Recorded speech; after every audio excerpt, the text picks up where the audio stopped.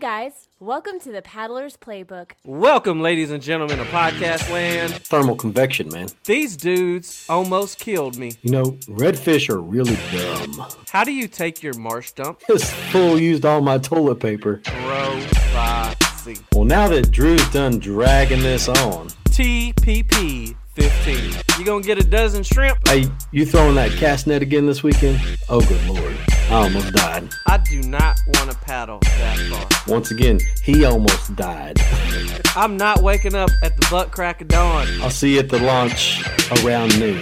I love wake baits. Haven't you ever heard them chatter? Let me double back here for a second. And now, a word from Saltside Jess. So sit back, relax, and enjoy the paddle. Check out our sponsors. No, check out our sponsors. Check out our sponsors. Welcome, ladies and gentlemen, to Podcast Land. I'm your host, Drew Turner. I'm here with my co-host, Chris Lewis. What's up? This is another edition of the Paddler's Playbook. Chris, are you glad that you are done with this move? Well, you're not done with the move yet, are you? I'm like, what? Are you glad that you are done with the selling of this house? So, by the time this airs, I will have been moved out of my house that we've been in for like the past 12 years. We spent 10 weeks completely, painting every single room in this house, putting up all new doors, all new door hardware. You know, that was a headache within itself. And then another, month where we had to keep the house absolutely 100% spotless, where, invaders came into my home 7 times a day. It's a ridiculous process, man. And thank the Lord, man. I'm moving to my forever home, brother. And you're not a puppy. You're not going. You're not going to your forever home. This is my forever home that I'm going to, man. Shit, I'm gonna have a barn, bro. I ain't leaving my barn. That's like gonna be my pride and joy. I thought that was Friggin' funny. barn. I asked you if you have a property and stuff picked out, and you're like, yeah. And you don't send me pictures of the house or anything. I sent you a picture of the barn. You sent me a picture and you said, "This is my barn." Hell yeah, dude. I know what your priorities are. That's where my friggin' tractor's going. That's right, man. I'm in the process of trying to find a tractor now too. Yeah, it's going to be pretty amazing. We won't be able to actually move for probably 30 days or so, because we're going through and renovating the entire house. I mean, it's a 1950s farmhouse, 1950s barn. The only thing that's new there is a pool. It's got a new pool. So, that's well, after you get off your tractor, damn straight, you have a barn Bloop. Now, so you have to have a tractor, right? That was pretty good. That was good. Do it again. Let me hear it one more time. That's pretty good. That's pretty good. Now, you not only sold the house, but recently we were out at the Got Fish Expo, and we got to see our man Danny Wentz from Pure Fishing out there. He had some really cool stuff. Also, I don't know what this has to do with selling my house, but yeah, we saw it's a transition. It's called a transition. But I picked up a new AL high speed. That sucker is light, dude. It is. I'm a little jealous, dude. 7 ounces, and I paired it up with a custom build that I've been working on. I am around 8 ounces total spooled. With I'm looking up to reel, see everything. how light my Premier is. But that thing is super light. Danny had some great reels out there. He also handed us some boxes, like a lot of boxes, and I'm like, what is this stuff that Chris is giving me? It was the new Ugly Stick Ugly Tools, knives, scissors, pliers. We can cut all the things. If you have it, you can cut it with these new Ugly Tools, and we're gonna stab it. You can gut it. You can kill it, clean it. All the things. All the things. Anything that you can think of that you need to cut, you can cut it with these new ugly tools. Jessica's going to tell us a little bit about that in just a minute, along with, everything going on at ACK and Real Sportswear. Chris, have you found out what that Premier weighs yet? I'm trying to find, man. Okay. Yeah, so it's 0.1 ounces. What, 0.1? 6.1. 6.1, okay. So it's still pretty light, but not as light as the ALF, man. Dude, that thing is light, and like I said, I paired it up with a custom build that I was doing, and I'm around 8 ounces with 30-pound spider wire ultra casts fully spooled on there right now. That sucker's going to be so light, and I can't wait to try it out on a redfish. And it is a light action rod, which I would not suggest that you go out in the marsh and go after these things with a light action rod. But I just want to do it to do it. So that was the first thing that I said whenever you told me how and bro staff, you guys can post on the Facebook page if you agree with me, and post underneath the link for this. But when I get a reel that's that light, I go ahead and I figure that I can afford more ass on my rod. So I let the rod be a little bit heavier than what I normally would get because my reel is now so light. Now, when I have a really heavy reel, I want a lighter rod, as light as I could possibly get to kind of offset that. That's what used to kill me with spinners, because spinners are so friggin' heavy all the time that I always a really light rod, and I could never get a whole lot of ass behind it if I was trying to save weight. But we'll see how this works out for you, man. Get out there and try to slay some overs with it. That's great conventional wisdom. But like Michelle said, whenever we were talking about it, and she's like, well, of course Drew did that because that's Drew, and he's going to do crazy stuff like that. That's what he's going to do, because I just wanted to try it because I wanted to try it. Like I wanted yeah, I'm such a basic bitch. I wanted to see how it goes. Like, I'm experimenting. I can make a rod, so that's what I did. But on this episode, we talked to Heath from Yaktribe, and again, it's great to hear the passion from people within our community, and I think Heath, he was able to convey that passion for community, for fishing, for faith. Like, he was able to convey a lot during this episode when we were talking to him. So this is the first time that we actually reach out to somebody that's not like in the game as far as like manufacturing or peddling a device or a wear. This is someone that is actually just in it for the love of the game and to serve. Okay, so this man's not making a living off doing, although you might hear something special that's coming up pretty soon. Yeah, special announcement in this episode. Make sure you listen for that. But this is how most large trees are grown. Just a small sapling, and that's what this dude's been doing, man. Planting a tree, watching it grow.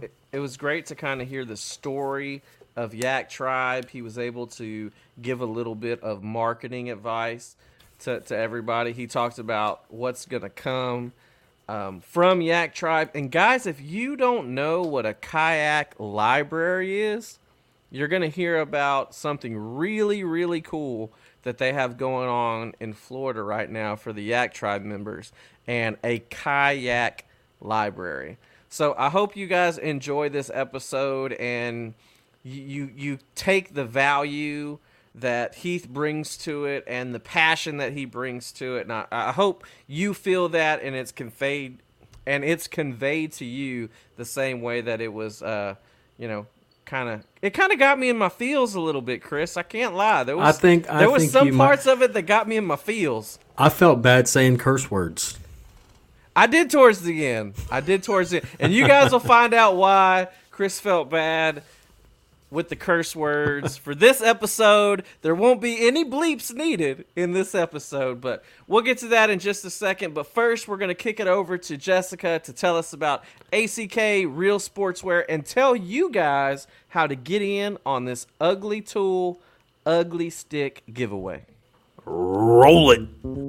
Hey, bro staff, with Father's Day fast approaching, take the guesswork out of your Father's Day shopping and head on over to realsportswear.com and pick your dad up something you know he's going to use and love. It's the new Upriver button down from Real Sportswear.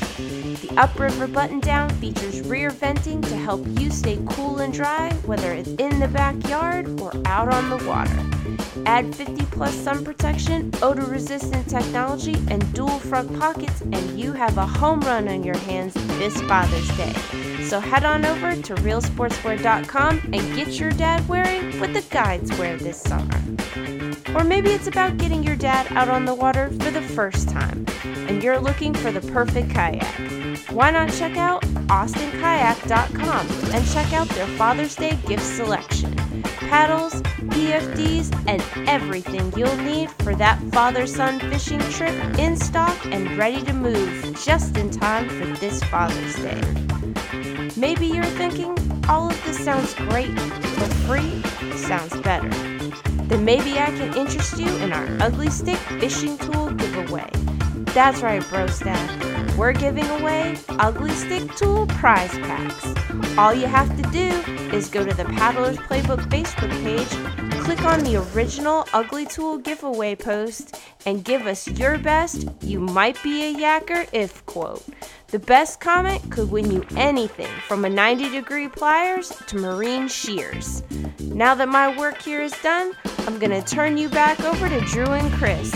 As always, this is Soulside Jess, and I'll see you on the soul side.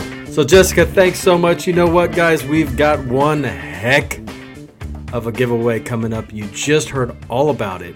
And I tell you what, Drew, I'm actually really stoked. I put all of these ugly tools in my hand, and I was like, holy crap. Okay, first off, these are made for, like, Paul Bunyan fishermen. Man hands. Yeah. Like these tools. These are manly, ugly tools. Like these things are stout, bro. And no wonder they have a 7-year warranty on them.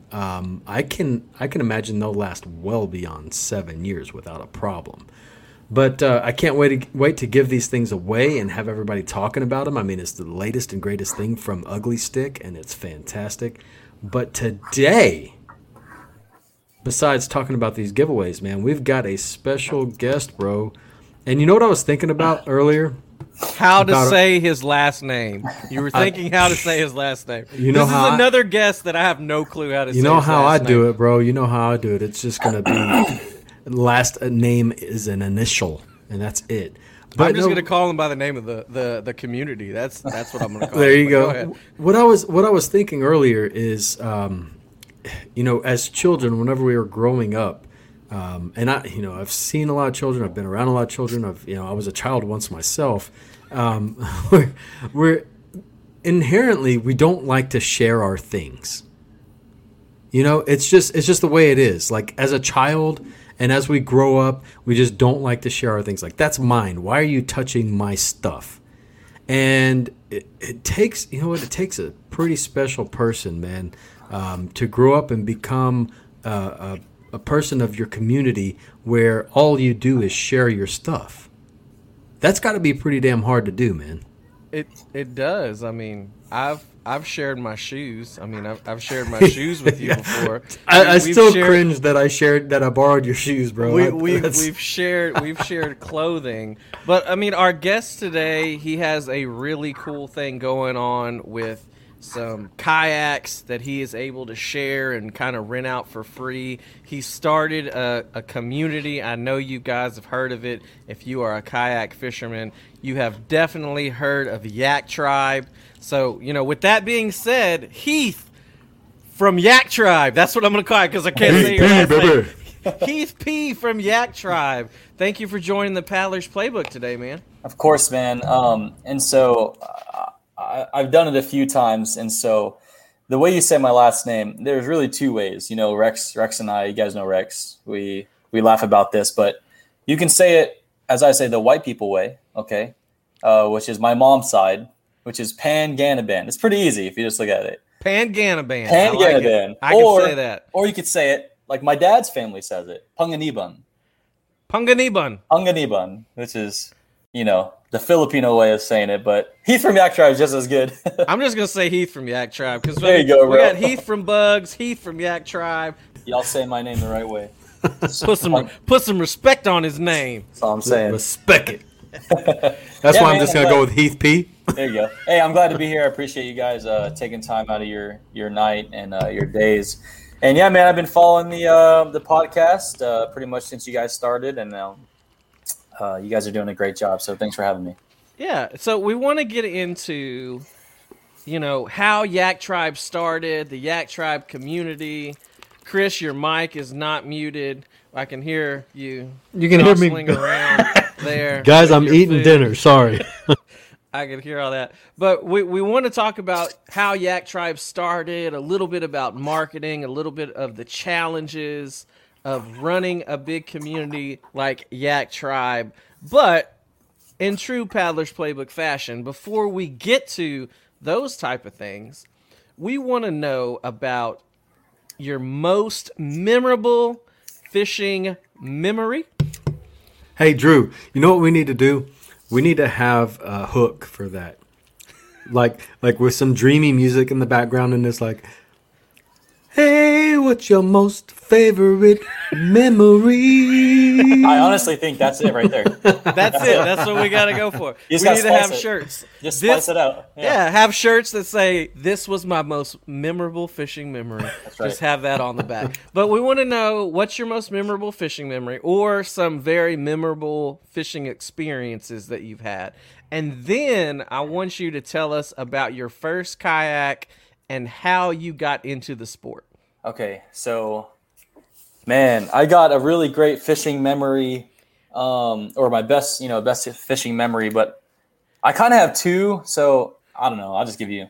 Give us both. No, give us both. Come on. Okay, we want to hear both of them. So the first one is, I love kayak fishing offshore, and while we were living on the road in the RV, just hustling, growing Yaktribe, we made our way out to Cali, and I really wanted to catch a yellowtail out in Cali, in La Jolla. And so I linked up with my buddy Kevin Nakata, who worked at Hobie at the time, and is also a guide out there in La Jolla. I don't know if you've ever been out there, but it's crazy, man. Like, you launch where the surfers are surfing, so it's just wild.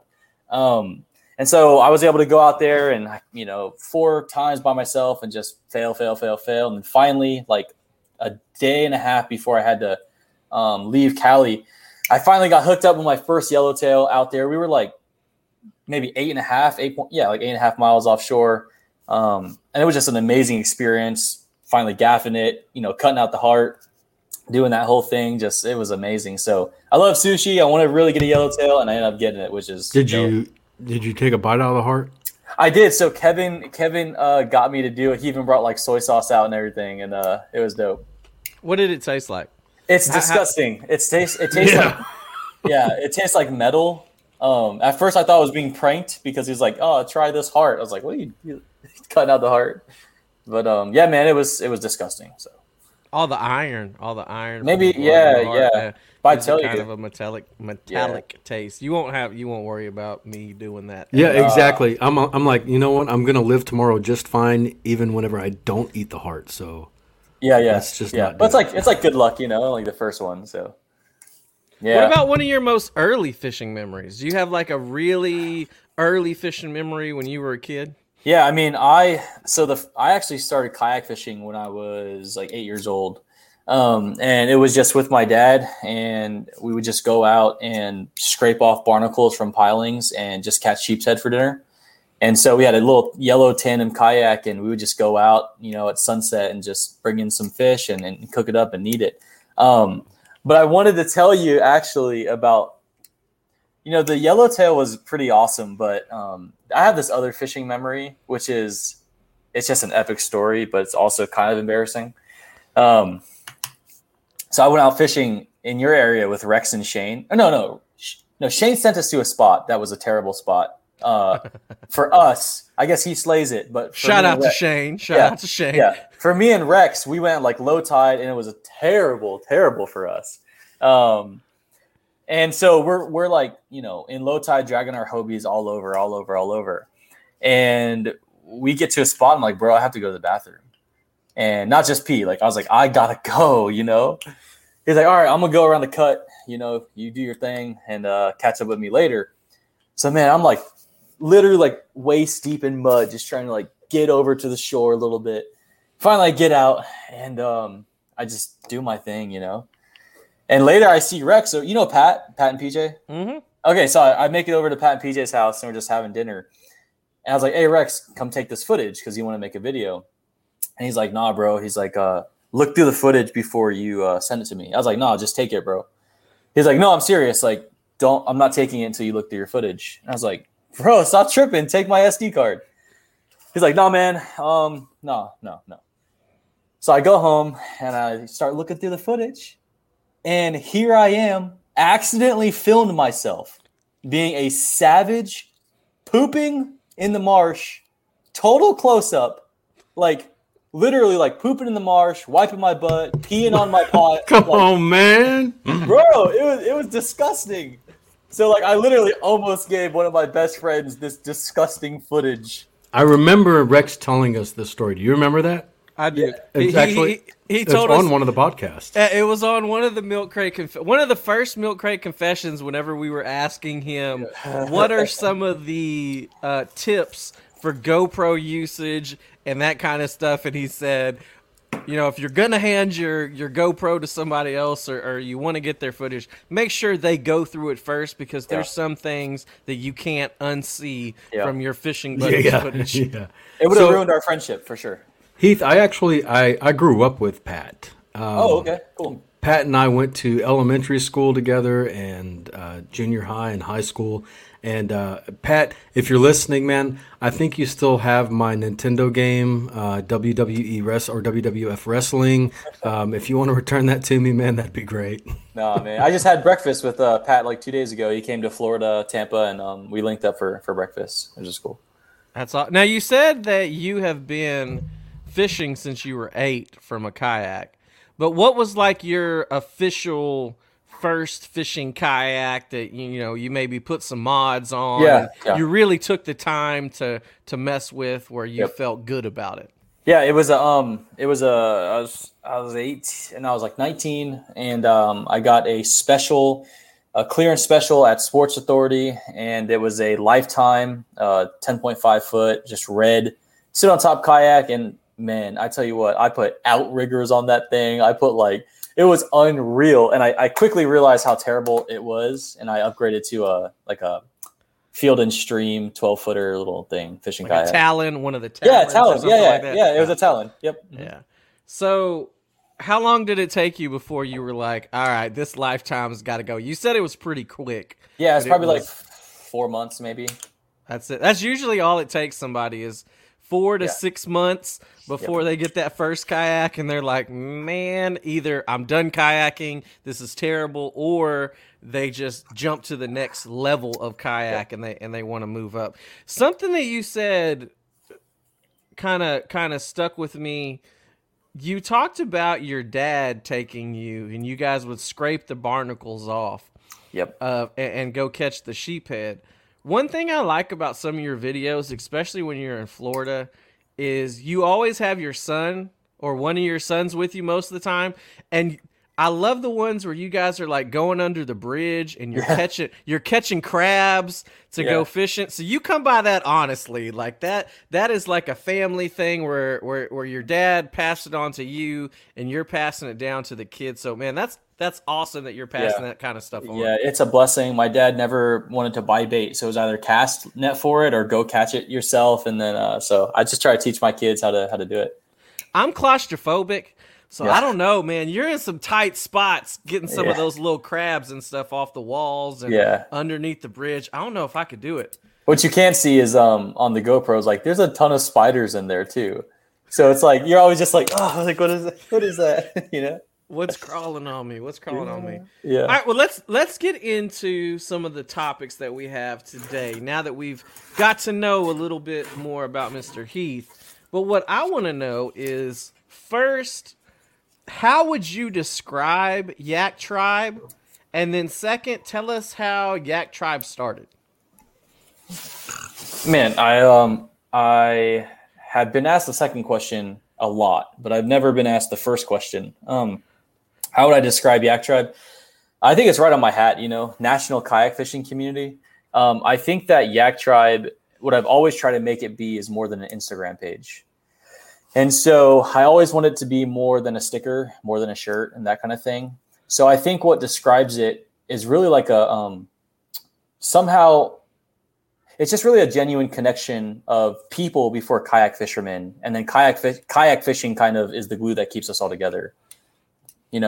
And then to answer your question, how Yaktribe started, man, I think it was in 2015. We officially started 2015, and it was early 2015 around ICAST time. And I had to go out to ICAST to work for somebody, and I didn't even know what ICAST was, but I showed up to work, and I got some free time, so I started walking around and kind of checking things out. And I started to see like a lot of familiar faces, people that I saw on YouTube and people I was subscribed to.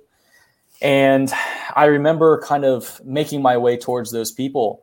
And it always looked like they were, and this isn't like a shot at anybody, right? This is just like observant. It always kind of looked like they were on their way to avoid as many people as possible. And really, they just wanted to kind of do their thing. And I was watching some of the interaction with people that followed them. And it didn't, being honest, it didn't look that genuine. And I just started to really see the behind the scenes of the fishing industry in general. And of course, there's a lot of kayak, manufacturers there. I started to feel like, man, I love kayak fishing. And like, I really hope that kayak fishing doesn't really turn into like this type of people, community. And again, it's not a shot at anybody. I'm just saying, like, I love kayak fishing. And I can see the difference between like boating fishing and kayak fishing, And so I was on my way to home, and my wife and I were just talking about the experience. And I was like, hey, it was just a weird experience seeing some of these people. And it was just a very awkward engagement, almost as if people didn't want to talk to each other. And it's weird. I think I want to start some sort of community of people where that is not an option, right? Where it's like real people and real stories, like there's real connections. And so I started to throw around these ideas like, the first thing I did was, of course, Google to see. I don't like starting things if there's somebody already out there doing it really, really well. Not to say that I can do it better. I'm just saying. Why not, man? That's how most of some of the greatest businesses ever started, was because you find something that people use already, something that people like, and make it better. Sure. So don't ever say, somebody else doing something, I can't do that. But we're glad that you did what you did. Yeah. For sure. No, man. I see what you're saying. Yeah, for sure. I just kind of felt like if somebody else was doing exactly what my vision was and they were fulfilling my specific vision, then I was going to try and support that. But if there was nobody in the industry doing what I had in mind, then I was going to go for it all the way. Just because, the industry was so small at the time that there was only a few, So I just felt like there was room to really get a big portion of the demographic and then be like this type of community. So, but I feel you, like I totally get what you're saying. So what kind of taints and ruins the experience, like you were saying, is when business is involved. That was my exact thoughts, and that's what I was going to bring up next. But keep going. Yeah, when it starts to become a business, when you actually have to rely on that becoming something for your money, or just for the love of money, and it's no longer just about having fun and hanging with the bros. It's always about what can I do to spark a business, Yep. What can I do to get profit out of this? Yeah. No, man. So I just remember we were driving home, and I started to think about some of these things and started throwing out some names. And I was like, how about like kayak fishing group, just like the lamest stuff. I was like, how about like yak fish this, and how about just kayaking nation and like all these things. And my wife was like, how about Yaktribe? And I remember we were driving, I looked over, I was like, that's terrible. And I just kept going about my business. And then later I was like, what about Yaktribe? And she's like, that's what I said, you know? And so literally within 1 day, I had started, I started the LLC. I started to draw the logo. I have this whole progression of like drawing, and I made the logo in Photoshop, which was terrible. We went through a revising period over the years, and then I trademarked the name just because I wanted to protect Yaktribe and the idea of this community. Actually, right now I'm submitting a second trademark. So we got two in the works right now for different things. But so, yeah, man, that's pretty much how Yaktribe started out, just a genuine desire to want to connect people that lived in California with people that lived in Florida, that lived in New York. That way, when we did bring people together, it wasn't like this like weird vibe that was like, I know you, but I don't know you. You know what I'm saying? Like that kind of thing. Yeah, I mean, you're building the community. And like Chris was saying earlier with the boating industry, a lot of that boating industry is straight up business. It's business. That's what they're relying on their money for. It's not as much in the kayak industry, although it's starting to get that way. The more and more popular kayaking has become. You can definitely tell, though, the guys that are more standoffish are usually some of the actual fishing guides that do rely on it as a business. But I just think just the nature of kayak fishing itself, the basicness of it, the ease of use, the fact that you can start kayak fishing if you have $200 or $300 on just a lifetime kayak and still get out there with the same guys that are in Hobies and $3,000 or $4,000, $5,000 kayaks. You can still, the grassroots is still there for kayak fishermen. So you still get a little bit of a different vibe. Sure. So, you know, you were saying that the bass holes only exist in the boating world, but that's not true. And to say that they're slowly coming over to the kayak world is also not true. They've been here, and what happens, dude, is they get filtered out, and they get filtered out pretty quick. In fact, I'm not going to call out any names here on the show, but we'll talk about it when the show's over, though. Yeah, we know a lot of these guys who have come and gone in and out of the scene, and the problem that they end up having is that people will not accept them if they're not willing to make a change and become a part of the community that kayak fishing is. There's just a realness to it because in the kayak fishing demographic, you know, in the boating world, you can stand apart from people very quickly because with a lot of money, you can buy a lot of status and you can buy a lot of things and a lot of gear. But in the kayak fishing world, yeah, there's a difference between a $300 kayak and a $5,500 brand new Hobie Pro Angler. But even at that price point, you really can't outbuy other people in this industry. And so really what you have to show for yourself is your personality, right? And so if you're not like a team player and you're not a community type person, people will see right through the junk that you're putting on social media and what you're putting out there, because you can fly by in the fishing world and you can hide behind a lot of things. You know, like there's a difference between a very, very nice bass boat and somebody going out on an aluminum John boat. And so it's easy to show that status symbol, right? Take me more seriously is basically what you're saying. But you can't really do that in the kayak fishing world. Until somebody shows up to the launch with a cappuccino maker installed on their PA14 360. Yeah, that's dope. They're out there sipping their cappuccino while soaking some bait. Well, what about some of those guys that take burners out there and they cook fresh redfish in the marsh? I mean, there's a few guys like that. One on the screen right now that I just watched one of his videos where he actually caught the fish and then they cooked it in the marsh right there on the kayak. I don't know about other states, but in Texas, that's illegal. So here's the thing, right? I think they were in Louisiana, where everything is. I mean, anything is legal in Louisiana. It doesn't matter. All I'm saying is I'm not going to confirm or deny all details, but I will say this: one thing you have to do is prove the length of the fillets by keeping the body of the fish, right? The carcass. Yeah. So let me just say, we definitely kept that, in case when we get back to the launch, there's some issues. Yeah. It looked delicious, though. I mean, I can't lie. I would have loved to eat some of that. Yeah. Now, we talked a little bit about how it started, why it started. What are some of the challenges? Because, some people are like, man, I wish I could have this huge group of people in this community and put on events and yada, yada.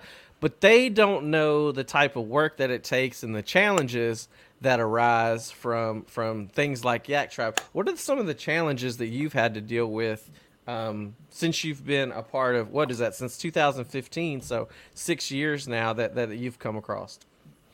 Well, to be honest, I don't mean this in like any sort of way, but a lot of people would think it's the marketing aspect that's a challenge, or development, online, any sort of those things. But for me, the real challenge is not just staying relevant, but trying to keep a sense of community and activeness. And what I mean by that is, like, we lived on the road for so long in the RV doing that. And so we were very active in the community. So it's easy to roll up to Texas and be like, hey, we're doing a meetup in Galveston. What's up? Or to roll into Louisiana and have 150 people show up. It's just like, we were doing that, and it was just so fulfilling, I guess you could say, and fun, and making those connections and just doing it was awesome. But when you kind of settle down, and when you have jobs, and when you have families, and when you have all these responsibilities, it's kind of hard to stay as active as you want to, in terms of like continuing to put out content, continue to put out designs, continue to answer all DMs and answer people's questions about kayaks and work and collab and go to Texas and make videos, and then go to New York and make videos and meet people and do meetups. And it just becomes a lot. And so, honestly, man, I was going to say, well, I guess when is it? I don't know when this show is going to air, but is it going to air in at least a week from now? 2 weeks. Okay, so this is perfect time then. So I'm going to drop some pretty big news. Like, I was going to I'm still going to make a video for my personal channel. And I guess it's relevant how big this news is, right? This will drop on June 7th, is when this episode will drop. Okay, perfect. So I'll have time. Okay. So I've made some personal decisions in my life. A lot of people don't know this, but they think I just run Yaktribe. I'm actually a pastor at my church, and so I do that full time. And I run Yaktribe, and I run our marketing agency that we've had for about 10 years. And we have some really big clients and some very long-term clients that we've had for a long time. And I've actually decided a few weeks ago to part ways with some of those endeavors. And the reason for doing that is not because, I'm rich. Actually, we're taking a massive financial hit doing this. And this is why it's big news, to me, at least, and to my family. But we're going back full time into Yaktribe. And so, you had mentioned, Chris, about business and fishing and all those things. I'm not expecting to make bankroll off of Yaktribe. I never have. I never will. Yaktribe will never be a main source of income for me, but because we've always put our profits back into the company by, donating to people, paying for people's funerals, buying, teachers, Amazon wish list is up. We've put it back into the community and try and live off our hustles on the outside, but I'm now putting my full time and efforts into Yaktribe.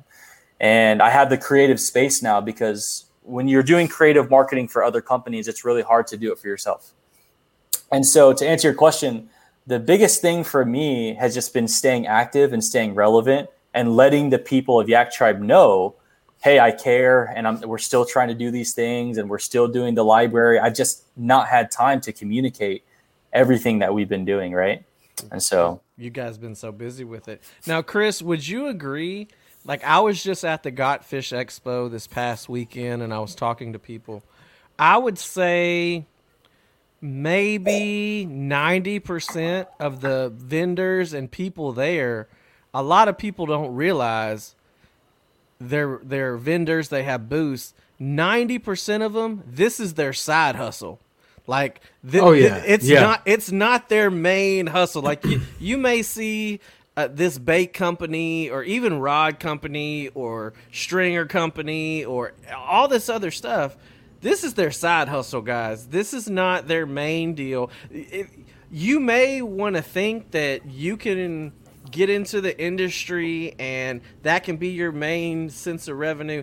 Those guys are very, very few and far between that are able to do that. And a lot of times it's very difficult to have a family, fish full time, and make some money doing something in the fishing industry full time unless you have grinded and grinded for years and you've put in the work and you've made excellent financial decisions.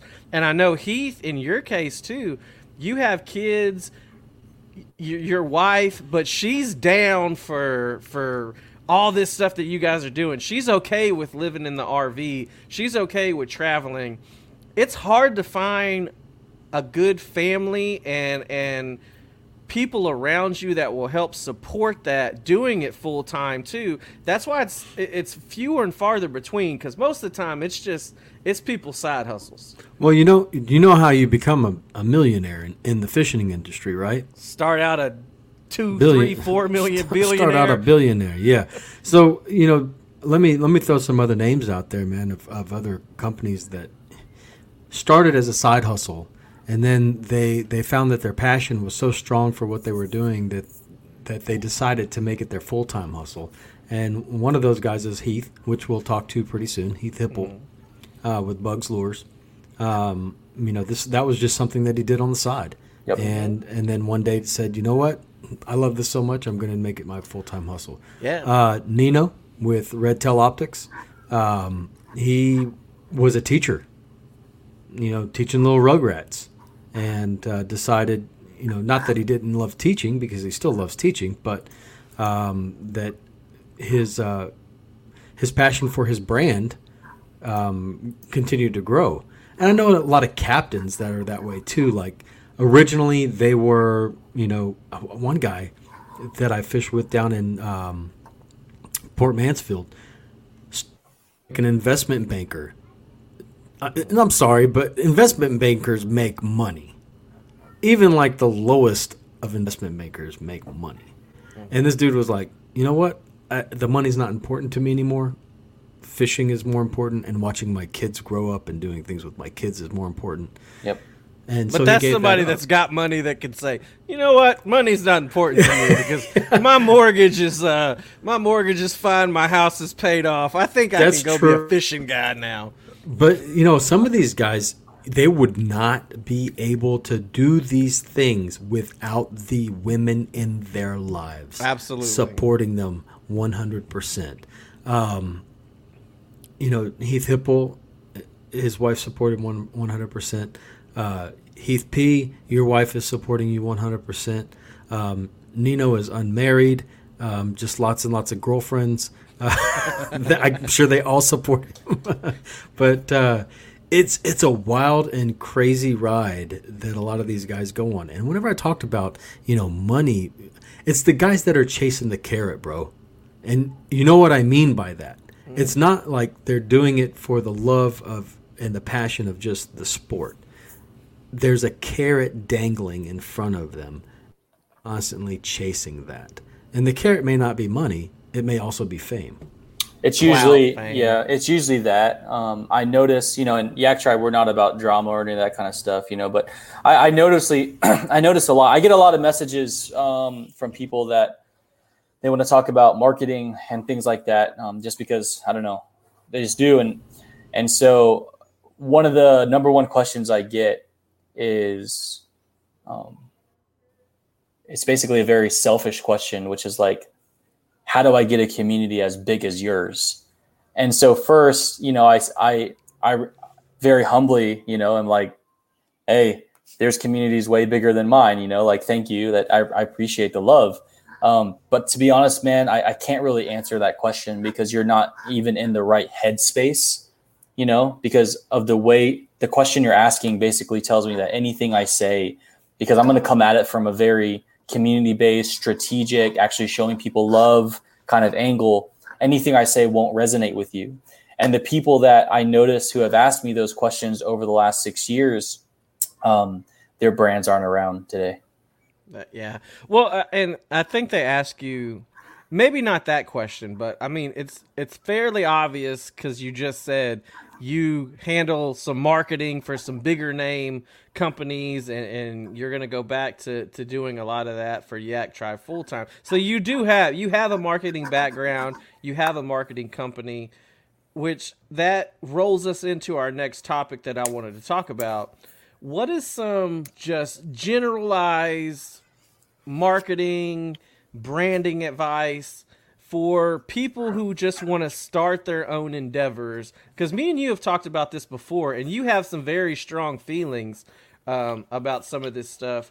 But what kind of just general advice would you give somebody about marketing and branding in today's social media world and fishing climate and everything that's going on? Well, the first thing I would say is to have a successful, let's just focus on one thing. Let's say a brand. Let's not talk about a product. Let's just take a brand, for example. Because if you have a product these days, now you're going to have a brand or some sort of community to back your product anyway. But let's just say a brand.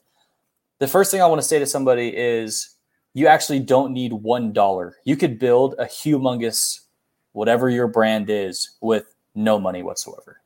You don't need money at all. You could get to 10,000 followers in a year and a half with $0 in paid ad campaigns.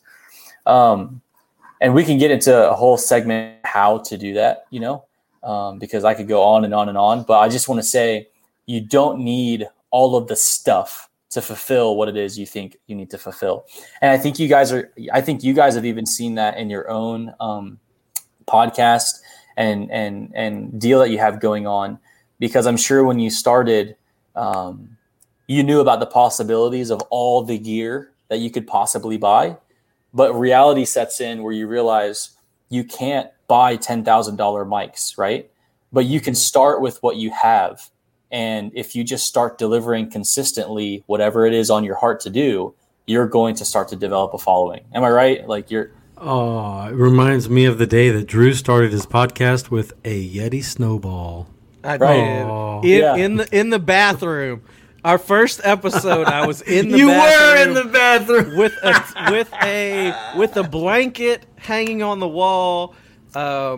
Whatever it takes for sound vibration and everything. Yeah. And whatever it takes. And that's what we did. And I was like you were saying though, I was the one who was like, Chris, we need to do this, we need to get merchandise, we need to do this. And Chris is like, no, we need to put out content, and we need to put out content consistently. And I'm like, yeah, we're going to do that. But we also need to get hats and shirts and everything else. Dude, I hate biting off more than I can chew. It's just, I can't stand it. And I'm glad that I had Chris to level me out, because we have stickers, we have decals now. That's all we've done is decals and tumblers, and I think we've done all right with that. So I'm gonna let you continue on, but that's funny that you said that, because it was Chris was you and I was everyone else saying we got to get all this stuff, we got to get everything. Yeah, and that's awesome that you acknowledge that, because that's a big mistake people make is they assume that the main task at hand is going to get done. But when you start doing all that stuff, you get caught up, and it can sway actually your intents of what you initially started, which was start a podcast and give people good content. But now you're going to have to start figuring out how to let people know that you have swag, right? And so it just becomes this whole thing. And so, that's my first piece of advice is letting people know, do what you can with what you have. Go ahead and prove that you can try to do what it is you're wanting to do. And try it. Just go for it and see what happens. You'll know you're in a good place to start. And we're just talking about a brand right now. you'll know as a brand if you're doing a good job, or if you should continue moving forward, or bring some of those ideas like stickers and all those things to surface if people start asking for it. If you're doing what it is you're doing and giving people the content they're asking for, and people start saying, hey, like, how can I support? You know, you're in a great spot, meaning you're doing something to attract people. So give the people what they want. Give them decals, give them hats and shirts, because people want to represent, right? So yeah, that's that. Now I have a question. Yeah. Do you think when you're developing your brand, should you set timelines for yourself, or should you just kind of let it flow, let it happen, try not to get too stressed about it, because that may take off, that may take some of the fun out of it? Or sometimes, like myself, if I actually sometimes work better and more efficiently if I know that I have a deadline.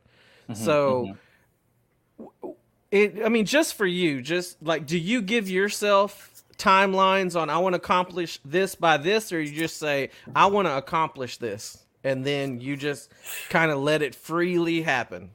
Man, that's a question you should ask my wife, because I get in these I get in these modes where it's like, Rex and I are a lot alike. When you're a creative person, and you guys are, sometimes you can't force creativity. And so if you have this vision for a video or a piece of content, and you try and make it happen without really a desire to do it right now, or the pieces in place to really make it happen, and you just try to, just with all your might, try to make it happen, usually the content turns out like trash. It doesn't turn out that well. And so I've learned that in my own life, that for me personally, I had to set some expectations for my business, for my family, for myself. And I have to say, and I journal a lot. I make a lot of lists, and I have whiteboards and stuff in my office. But I have to say, these are big ideas that I want to accomplish in 2021. And I start to pick at these ideas as I get inspired to do it. Like my day-to-day job, that's like, that assuming that's happening. Like I'm doing that, right? Like I'm posting on social, I'm doing the stories, I'm going fishing, blah, blah, blah. But there's bigger picture things. Like for instance, this year we're doing, COVID canceled it last year, but this year we're bringing back our big national kayak meetup, Yaktribe meetup in Gulf Shores. We're doing a 64-man bunkhouse and a whole like compound. We're going to make sure we do. Yeah, you guys got to come. You got to come. I was talking to you whenever it got canceled about, because remember we were talking about, I was like, does it have air conditioning? Is there a place for Jessica to go? That how's the bathroom situation? Like these were the actual conversations we were having right before it all got canceled. Yep. So I'm actually re-signing our updated contract tomorrow and putting out the dates here in a few weeks. But it's in October. But those are the big ideas, and you don't just become motivated to do that. That's something where I have to give myself deadlines and say, all right, I need to make sure the contract's signed by this day, information's released by this day, sign up start this day, boom, boom, boom, boom, boom.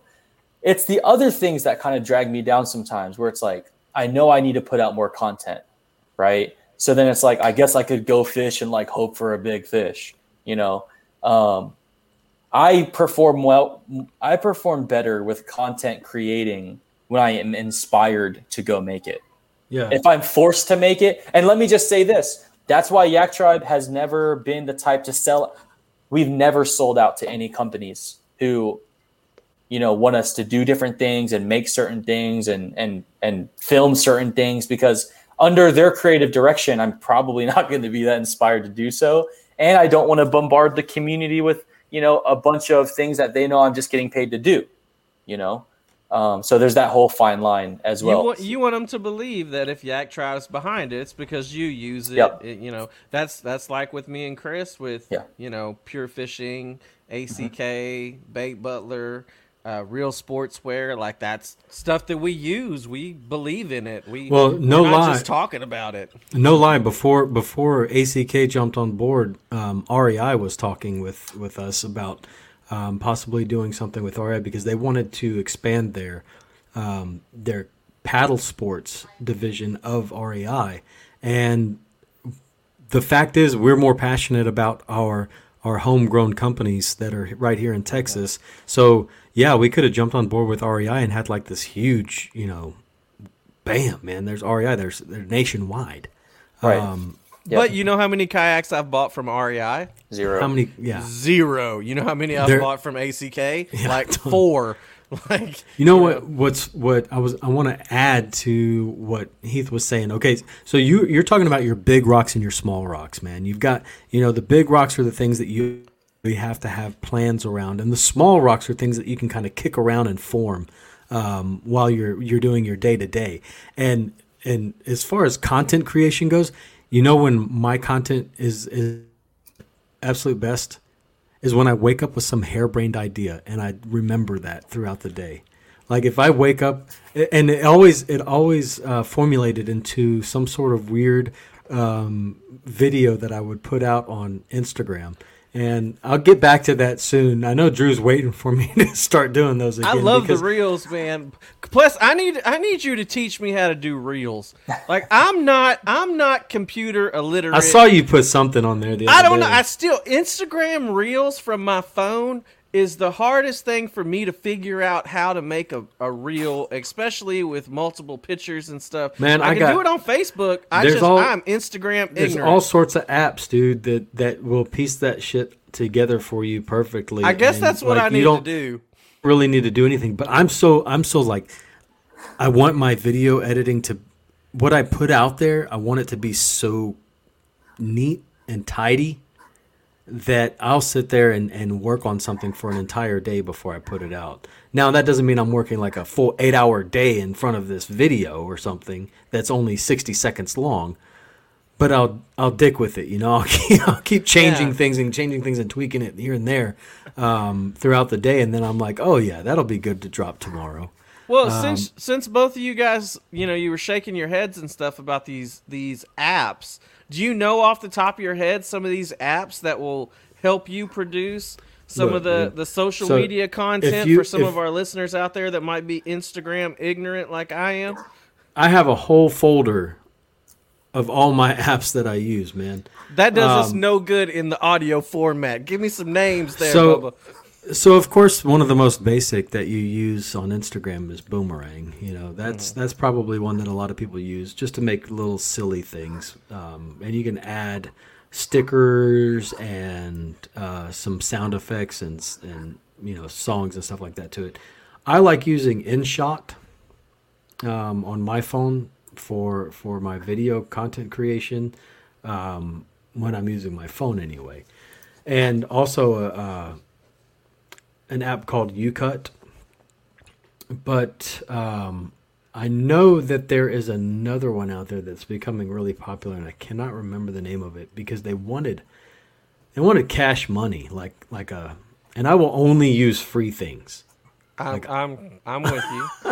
If it's like for apps. If it's like $4.99, I'm like, okay, let me see what kind of thing what kind of tools I can unlock with this $4.99.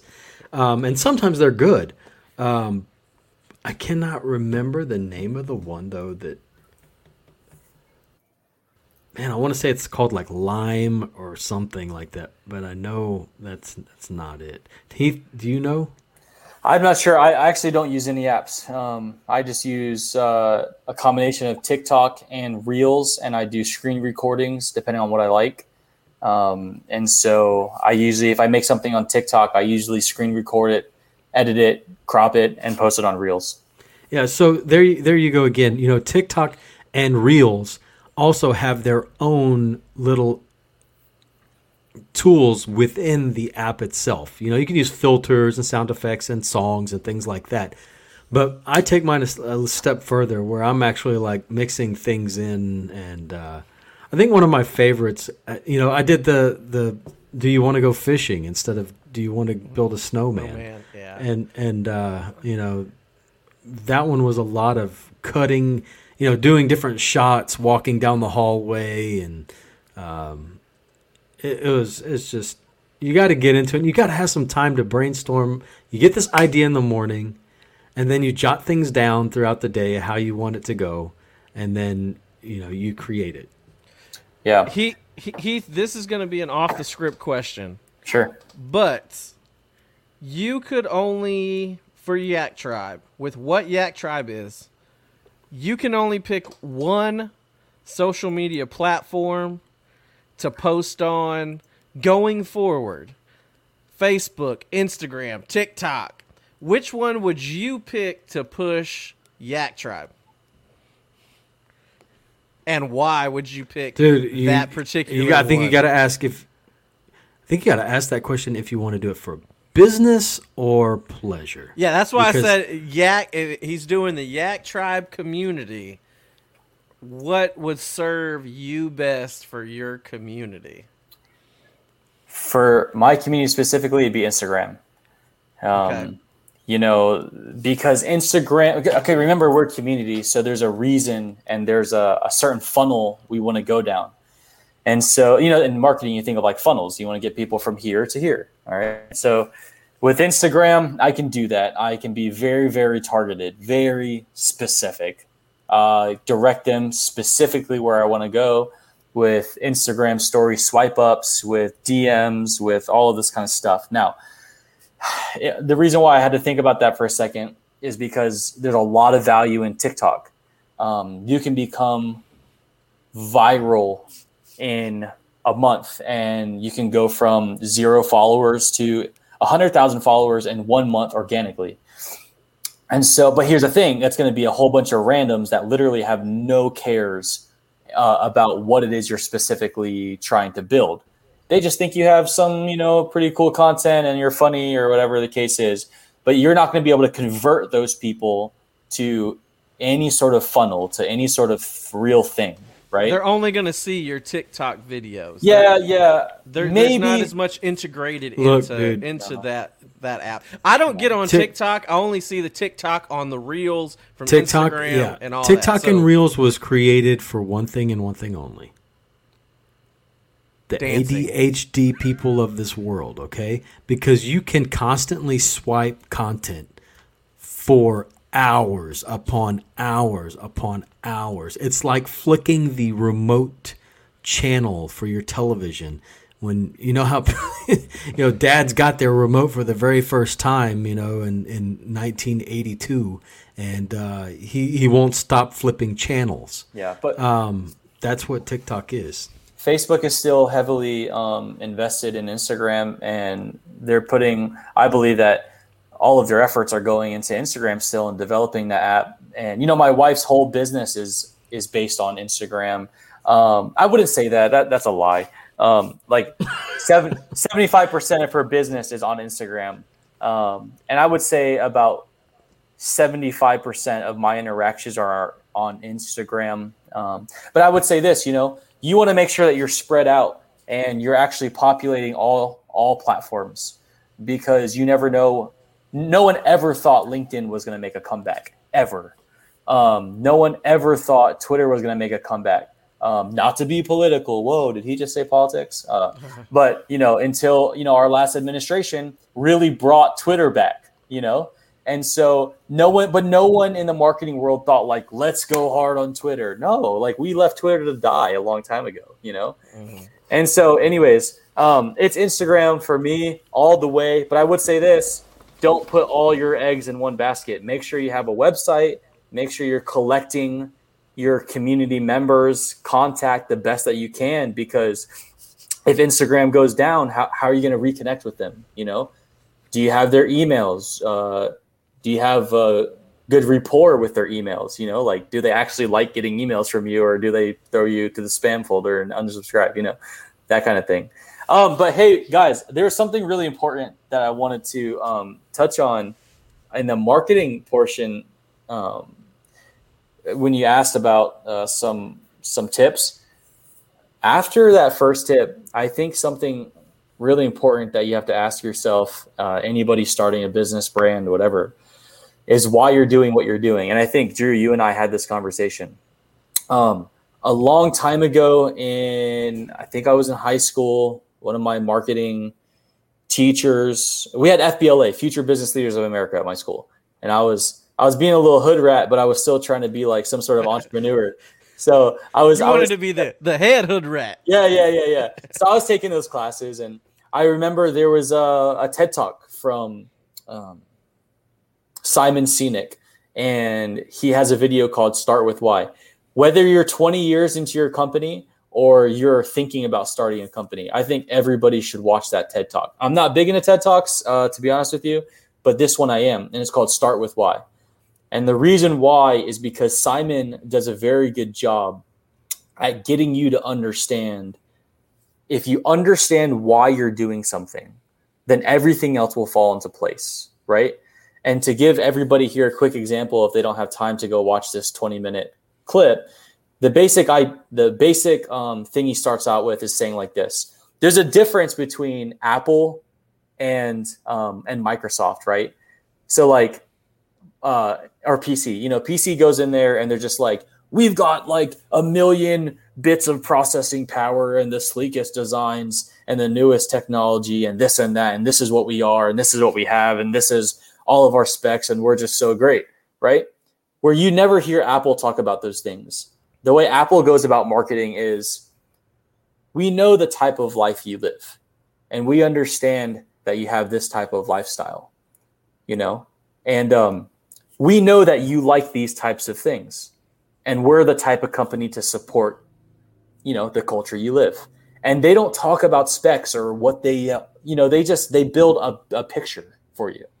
And that's really the two types of marketing styles that you have: is give everybody the facts or build everybody a picture, right? And most people buy into the picture. So anyways, my point in saying that is, if you understand why you're doing what you're doing, and all of your decisions moving forward will be based on that. So for us and Yaktribe, why we do what we do is because we want to connect with real people, to make real lifetime stories and real connections. Like, I want to be able to be 65 years old and be like, hey, Rex, remember when like 20 years ago when we were like in, Texas doing that one thing, oh, you remember when Chris was there? Oh, you remember when, like, that's what it's about for me, and that's why we do what we do. So when somebody comes along and, say REI comes along and they're like, yeah, so we want to just pay you a bunch of money to like, throw our logos in there, and then you're going to have to do a 30-second commercial, this, and this. And like, yeah, we don't really care about like your, but we'll take care of you. Well, no, that like doesn't align with our vision and why we do what we do. So it's an easy no, you see? Yeah. And so that's really my biggest piece of advice for people, is understand why you do what you do. So it's funny that he brought that in right there, because like the next question that you were going to ask him, Drew, I had a question about that before you asked that. And it's like, it could be anything. It could be Bicycle Tribe. Yeah, it really could be RV Tribe. RV Tribe. Why is it just because of your passion for fishing and kayaks, or did you actually see an end there? Right. Are you talking about me specifically? Oh yeah. Yeah. Yeah. Because it really could, right? You just want to serve. I just want to serve. You just want to serve, and you want to serve your community and communities all around the nation if you could.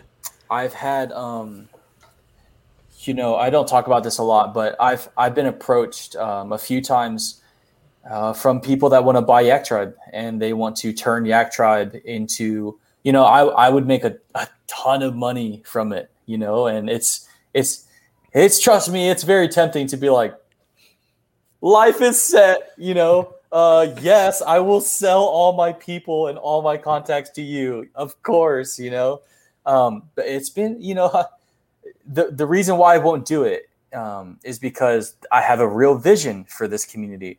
I want to be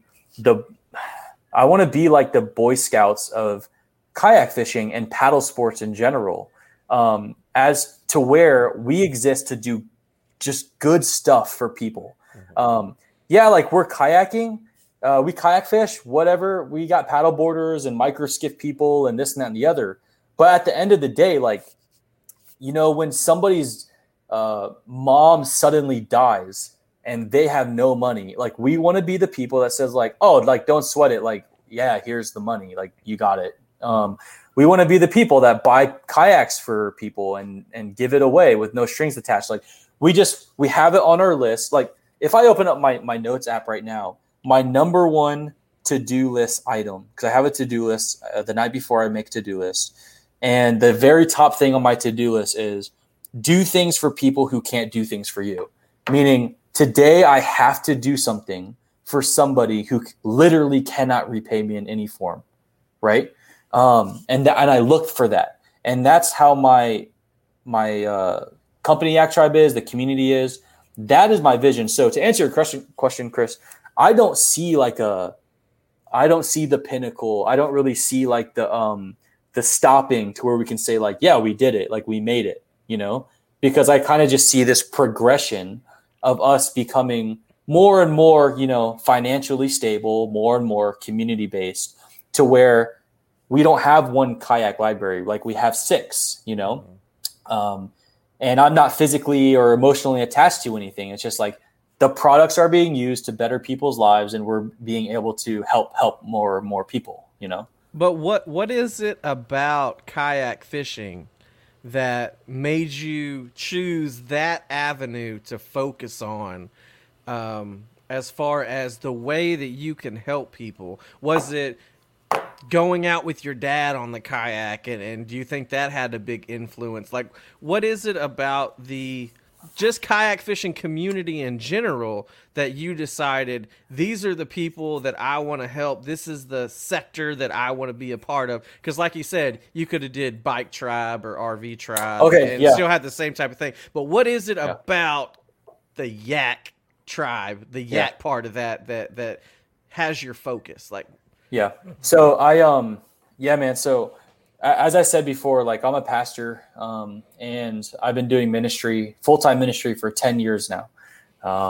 And so faith is a big thing for me. And just trying to be blessing to people.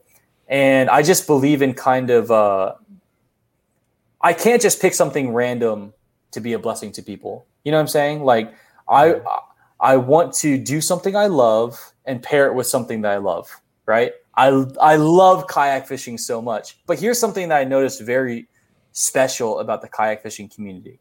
What I noticed about it was that in kayak fishing, you can be very helpless in kayak fishing. Like, to be a kayak fisherman, you can put yourself in some pretty vulnerable places on the water. People die in kayaks all the time. It's actually a very dangerous thing, kayak fishing. Like, we recently had somebody die even with a life jacket on because they flipped over in freezing cold water, and they had so much gear and leashes on their kayak that it wrapped around their PFD and they died. It's you never know what could happen. You could be sight fishing, fall down and hit your head, and that it is what it is. And you're usually by yourself. And that type of person that submits themselves to that type of situation, they are usually the type of person that's willing to help somebody else who's in a situation, right? They're usually a selfless type person. And to kind of go back a minute, Chris, you had mentioned, like, the people who try and come in and be something that this community is not is exposed so fast. They're exposed. They're usually not welcomed. They usually don't get the love that they think they're going to get because of who they are, what kind of weight they bring. They're exposed, right? And so to answer your question, the reason why I chose kayak fishing is not only do I love it and also my faith, I just know the demographic of person that it is. And those are the friends that I wanted to have for the rest of my life, is those types of people. And I think that's one of the reasons why Chris and I started this show is, like you said, there's some definite vulnerability whenever you're out there by yourself and you're first getting into the sport. You don't have a lot of guidance. I mean, you've seen some of the guys on YouTube, but there's a lot of self-serving people on YouTube putting out these videos and putting out content. And that's one thing that me and Chris wanted to do, is put forth some content that was going to help every fisherman. Like, it was going to make their experience better on the water, more comfortable, safer. where it's not really self-serving to me or Chris, because it's not like we're making, money hand over fist doing a podcast. Yep. We may get some extra perks of gear, but that's about it, man. Let me tell it the way that it really is, okay? I got sick and tired of reading the same damn questions and answers on Facebook. What kind of kayak should I get? Or should I buy this Ascend? And then everybody raping the same hole over and over and over again and just kicking that bucket down the street. Come on, man. Let's be real. Well, that's the grumpy old man. Yeah. That's the grumpy old man of this duo. That's the troll. That's the troll portion. Yeah, that's the troll portion of Chris. But no, it was purely informative and fun is what this whole thing was supposed to be about, and it has been. It really, really has been. And being able to converse with personalities in the industry that we wouldn't normally be so they wouldn't normally be as accessible, and this really allows us to bring those people not only into our conversation, into our world, but into everybody else's world too. Because you know what, Heath, you make it out there on Facebook, you make it out there on Instagram, but how often do you get to sit down and talk about your mission for an hour and then put it out there for everybody to listen to it? And not just everybody, but we're talking thousands of people. Well, that would be everybody. Dude, Drew, I love the way that you're in our little lineup here says what's Yaktribe's mission. And what is about their program?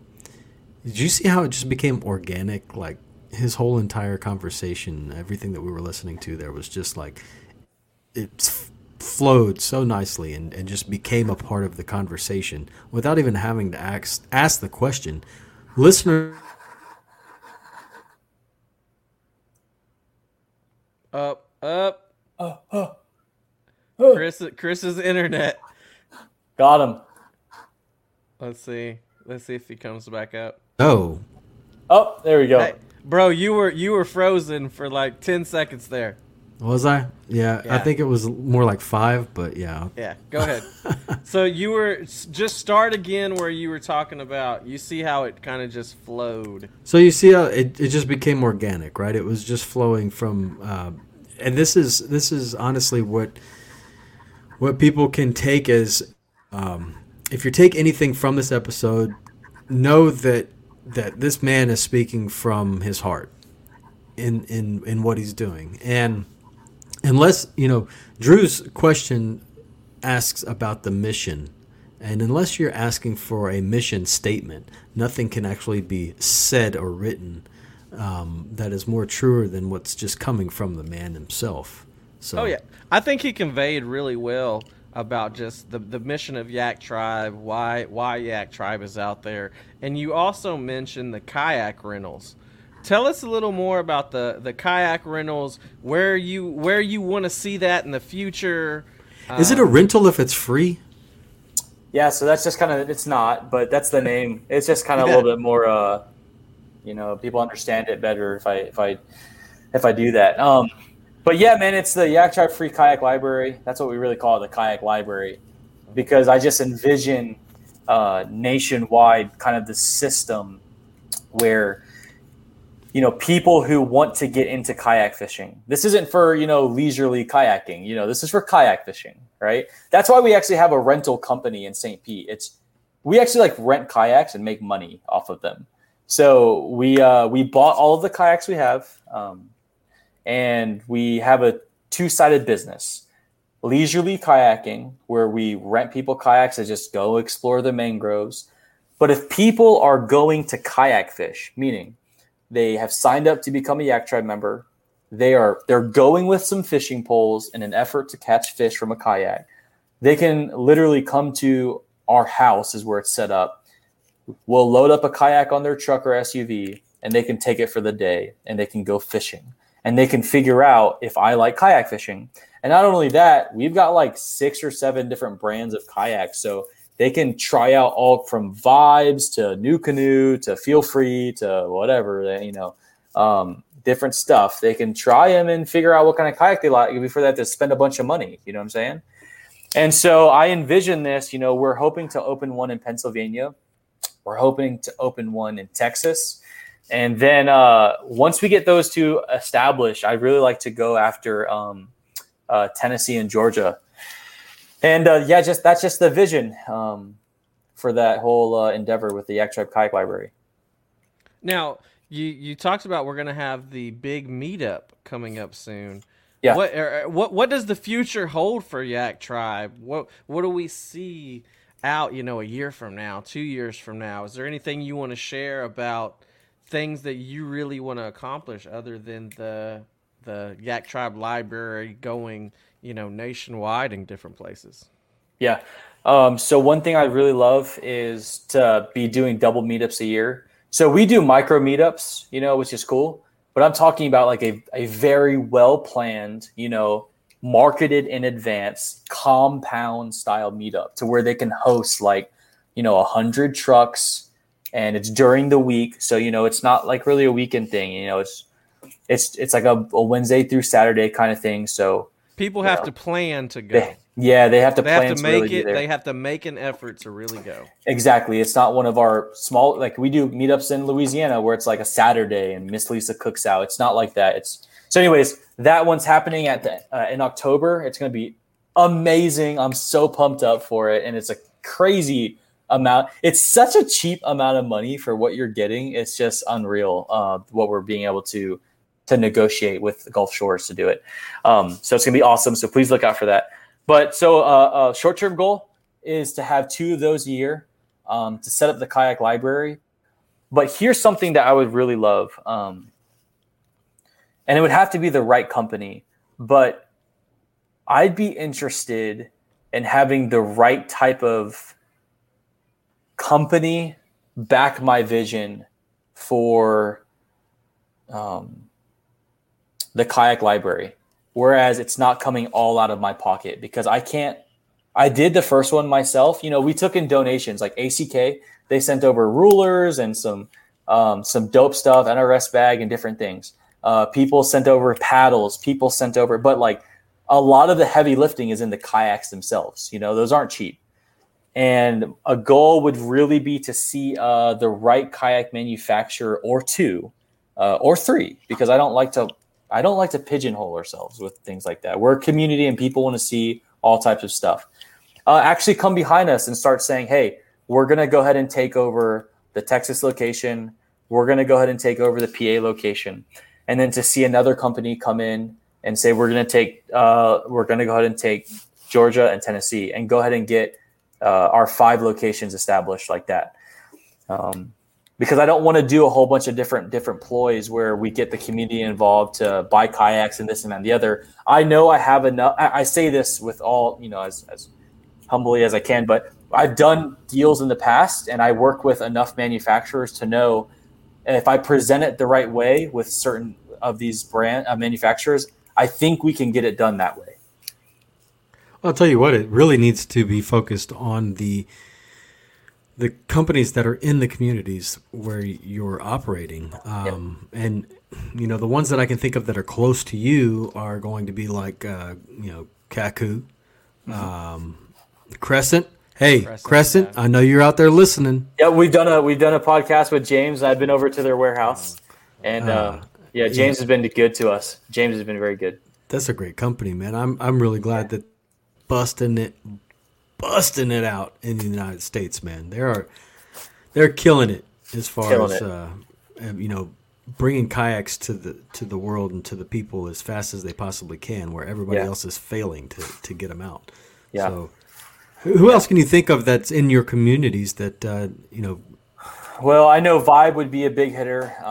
We've done work with Vibe in the past, and are still doing work with Vibe.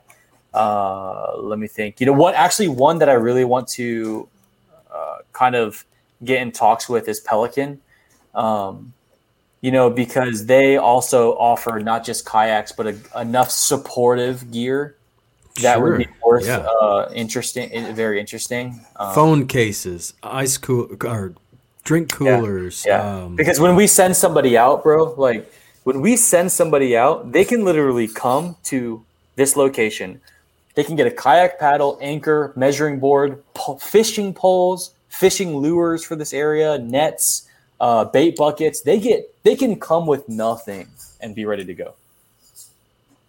And that's the vision. I needed you 10 years ago, man. That's why they call it the library, man. Because whenever you go to the library, you go up there with nothing.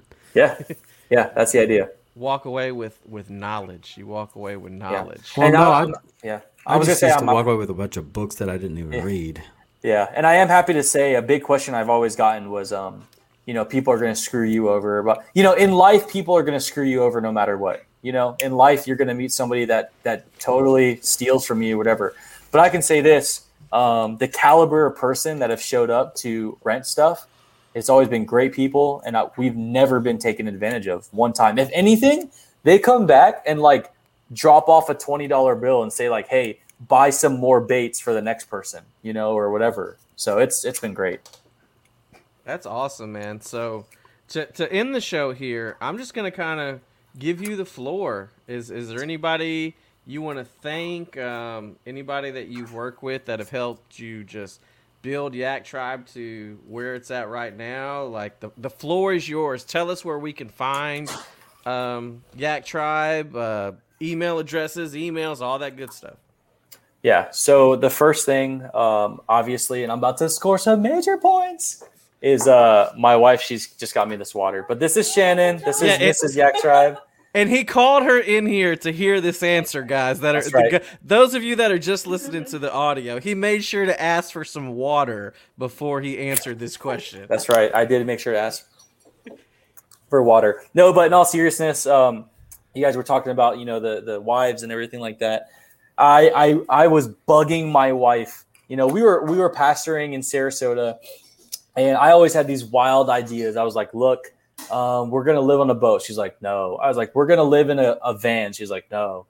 I was like, man, it'd be easy to take this one kid we had. We only had one at a time. I was like, let's just go, dinghy back and forth and live in Sarasota Bay and just live on us. She's like, no.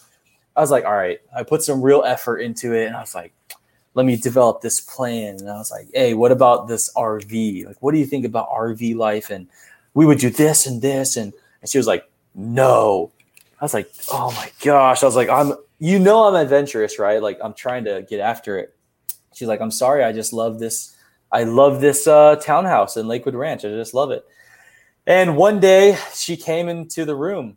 I was probably watching YouTube, and she was like, hey, you still want to live in an RV? I was like, oh yeah. And she's like, I wouldn't be against it, bro. The next week, I traded my Jeep Grand Cherokee for a truck, and I went and bought a 36-foot RV. I was like, let's go. So, You're not going to let her change your mind at all. Oh, no way. No, because she was like, hey, I think we could do it. I think we could really build Yaktribe. I really want to build my personal brand, because she does influencing for motherhood and stuff. And she's like, I think this would help us make good content. So I'm for it. So I would want to say, we're at where we're at today because she said, let's go for it. And she believed in what we could do and support herself in the road. But other than that, I had a lot of help. There's a lot of mentors in my life. A lot of people don't know this, but I actually have a video on YouTube called My Testimony. I think it's called that. But I'm sitting here in front of you, a totally different person, man. I used to do some really bad things and run around with some really bad people and just really did a lot of bad things to people. And so there are a lot of people in my life when I was young that took hold of me and put marketing skills into me and just shook me up and said, this is what you're doing, but this is not who you are. And so we're going to teach you and give you some skills to be able to build in the future. And I'm reaping some of those things right now. So I'm very thankful for that. Well, I was going to say a lot of those bad things, they probably had something to do with Rex. Yeah, honestly, I was actually going to bring Rex up too, man. Like, there's a lot of people. Robert Field. I'm not sure if you know Robert, but Robert, Rex, these guys, they played some crucial. You know what's beautiful about Robert, Rex, and myself is we actually all went for it at the same time, and that's a story that we actually want to get together and tell. We want to try and find a time where me, Robert, and Rex can get together. And we've been together a few times at the same time, but it just never worked out where it would be organic. But we all made the leap at the same time, which is amazing. And so I'm really thankful for those guys who've supported me and helped me do that. Well, I'll tell you, if you talk to Rob, tell him, say, you've been on the podcast. Rex has been on the podcast a few times. We had him set to be on the podcast. I think this is his shirt, isn't it? Yeah. What? Yeah. Yes, the Stay Trippin'. Well- And I've tried to schedule him like 4 times. Tell him we need to get him on the podcast. Yeah, I'll talk to him. I will talk to him. I actually just texted him. So, but yeah, man. Other than that, I would say, hey, with the last minute I have is, I wouldn't be in a position I am today without the people of Yaktribe. So literally, without the people, the platform is nothing. And that's something I realized from the very beginning. Is without the people, Yaktribe doesn't exist. So I'm really just thankful for the platform that people have given Yaktribe by sticking around. They've I'm not gonna lie, the hat purchases and the shirt purchases, they help with building the community and the brand. And even over the years, they bought groceries here and there for our family. And as I enter into going to Yaktribe full time, I'd be lying if I said that those things wouldn't help fulfill this desire to see the community grow even bigger. What does your gear sell for? So our hats sell for $35 and our dry fits sell for $35, t-shirts for $25. But I'm actually I'm going through a pricing restructure right now because everything's in-house. So I want to make it more accessible at a better price point for people. So I'm cutting my margins down now that everything is, except the hats, but all of my shirts and everything are coming more in-house now. So I have better control over price point. But yeah, man. What's the website where they can find that merch? Yeah, so it's yak-tribe.com, yak-tribe.com, and you'll see the whole shop up there. But yeah, other than that, man, I appreciate you guys having me on and giving me the opportunity to just talk and share with you guys. Appreciate it. Yeah. Chris, you got anything else you want to ask, man, before we get off of here? Not really, but I frequent Florida 2 to 3 times a year, and I need to make it a point to come out your way. Where at in Florida do you normally come? My favorite spot is the Forgotten Coast. Oh, okay. So anywhere from like Mexico Beach to Steinhatchee. Well, I'm up in Tampa Bay. Yeah, and I've got a lot of friends in Tampa, so it's like they're always telling me, dude, what's the deal? Come on. Yeah. Well, So right now we're in the middle of tarpon fishing, so that's like I'm not really not even leaving Tampa Bay until tarpon season's over. But I'm gonna be down your guys' way. I don't know how far you live from Rex, but 15 minutes. He's right down the road from Rex. I'm all the way down on the coast. like by Galveston, or Yeah. Actually, I'm moving even closer. okay. Yeah, so Drew, I mean, now that I have this flexibility kind of in my career right now, I am going to start hopping on these Allegiant flights. Like I can go from Tampa to Louisiana round trip for $100. I can fly into Houston for $100. So I'm going to be staying at Rex House more and more often, just kind of making content and doing stuff. Awesome. We'll have to get together, meet some of the bro staff. So I'll be around. Have a Yaktribe bro staff, big conglomerate meetup down there or something like that. And then sounds like October is going to be busy. I was going to say, you're talking October for the Gulf Shores. Yep, it's going to be busy. Make sure we'll post up details once you post that on the Paddlers Playbook Facebook page, on the Instagram. Maybe we can get some bro staff members out to that. I'm looking forward to it because, like I said, I was looking forward to it before COVID. I was going to head down there for that. It was gonna be a good time. But again, Heath, thanks for joining us so much on the Paddler's Playbook. Chris, I think this has been another great episode. Bro staff, be on the lookout for the Ugly Stick, Ugly Tool giveaway. We're going to have a lot more giveaways coming to you guys really, really soon. We kind of fell off the giveaways a little bit, but we are ready to get that back rolling. But make sure you check out Paddler's Playbook on Instagram, Facebook. Before we get off of here too, Chris, I don't know, you probably don't check it, but we got a 1-star review on Apple Podcasts. But they didn't even write anything. Yeah, that kills hey, me, man. Guys, don't do that, okay? If you're going to show your ass all the way. And all I have to say about that is there are some other podcasts that I'm sure you guys listen to that have over 100 reviews on there. They're hitting over 100. We're like at 30 something. We've got to get that number up. We got to pump them numbers up, baby. So hop on. If you're an Apple Podcast listener, make sure to hop on there. Leave us a 1-star, 2-star, 3-star, 4-star, 5-star review. But if you're gonna leave us a 3-star. If you're gonna leave us a 3-star below, write something. Tell us why. Like, we got a 3-star rating the other day that I can appreciate. The guy said, I listened to the Marsh Ninja episode, and it was like two drunk people just interrupting their friend's story all the time. I'm like, yeah, that's me. Story. I was like, yeah, that's us. That's me and Chris. You hit the nail on the head, bud. But at least he gave some feedback there. So if you're going to leave something on Apple Podcasts, please just put your name on it and say why you didn't like it. Because we're not going to be for everybody. But if it's something that we see consistently, then maybe it's something that me and Chris need to improve on. But I hope that we see a lot more 4 and 5 stars on there. We got to get up into those hundreds, man. We can't be getting beat by these other podcasts. We got to pump those numbers up, baby. Drew is very competitive. I am. I'm very competitive in. I'm not. I'm like, let it flow. Well, I'm competitive in things that I think that I am good at or we are good at. If I know I'm not good at it, I'm like, okay, it's just fun, whatever.